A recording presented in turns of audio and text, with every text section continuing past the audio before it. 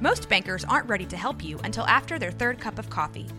But with Central National Bank's after-hours service, you don't have to wait for the bank lobby to open to get help.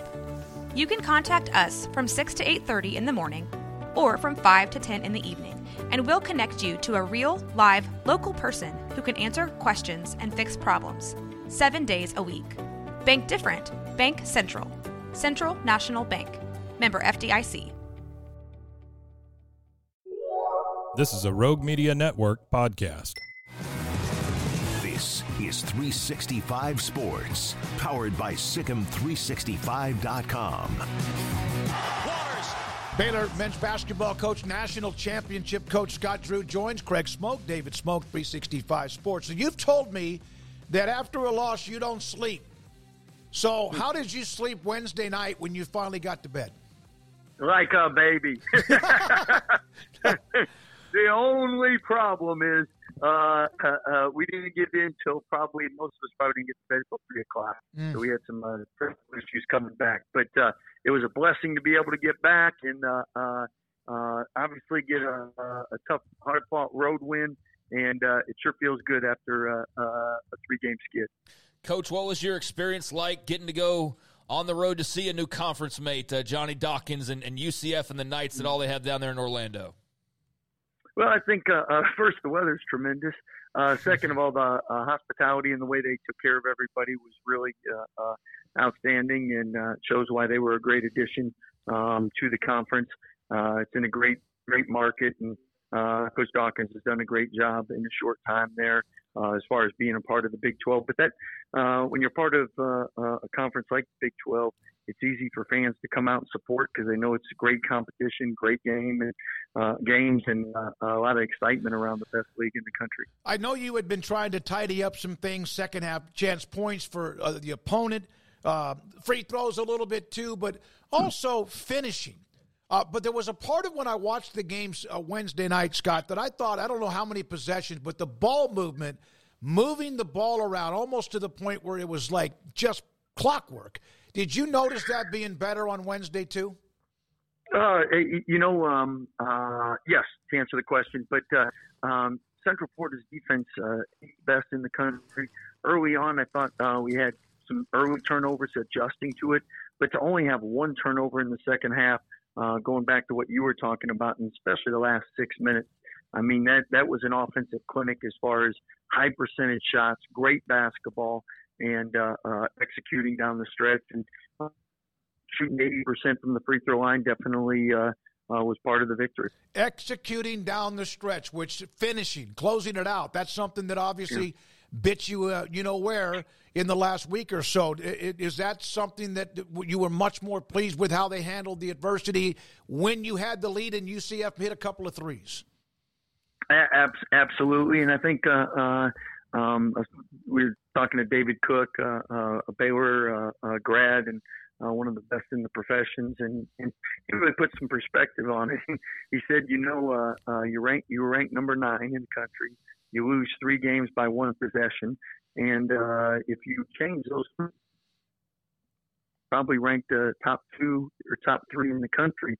So you're 3 from being top. That's how close. And it was a refreshing way, I think, for our guys and our staff to look at it. And because, again, I always equate losing to like working all week, not getting a paycheck. Yeah. I mean, and slice it, dice it. It hurts, doesn't feel good, affects you. And I thought that was a great perspective. Did you see your team bounce back with even more focus and energy because of the win when you got back in the court here in Waco? We're human, and when you don't sleep for a night, the next day you're not very good. And today we were just okay. Tomorrow we hope to be a lot better. So I think today was good to get some of the junk out. Yesterday, obviously, we couldn't do much coming off of a late night and a cumulative effect of 3 overtime game, another road game, and then we play on Tuesday. So I know with Iowa State, they've had a tremendous year thus far, and they're a reason they're where they're at in conference.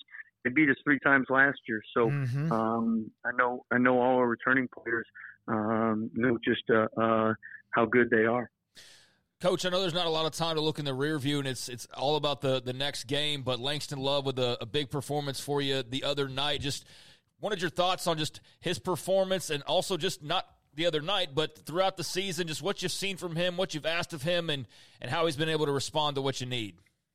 Yeah, great observation. And Langston's somebody that I don't know if there's a better sixth man in the country. And for us, it never matters who starts. It's we always call it a starting rotation, and obviously Langston's a big part of that. But first year ACL injury, second year come back from that, then eye injury.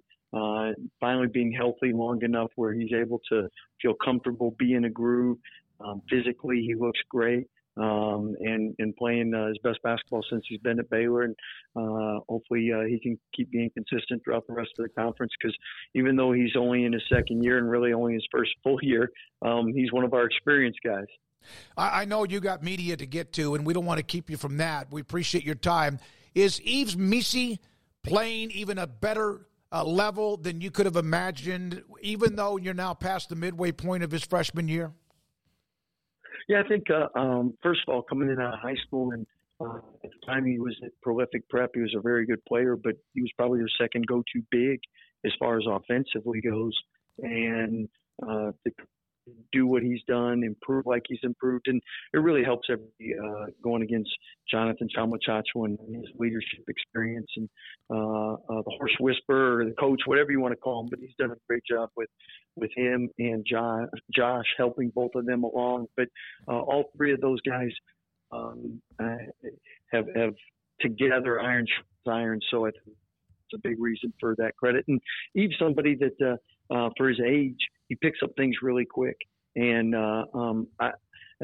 obviously the physicality is different in the Big 12, and he's not going to be 260 pounds by the end of the year. But the ability to pick up offensive sets, scouting reports, and things like him offset maybe some of the strength deficiencies a freshman would have going against guys that are in their sixth, seventh year in college.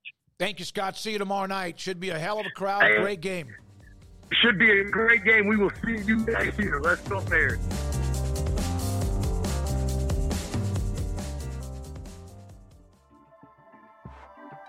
This has been a Rogue Media Network production.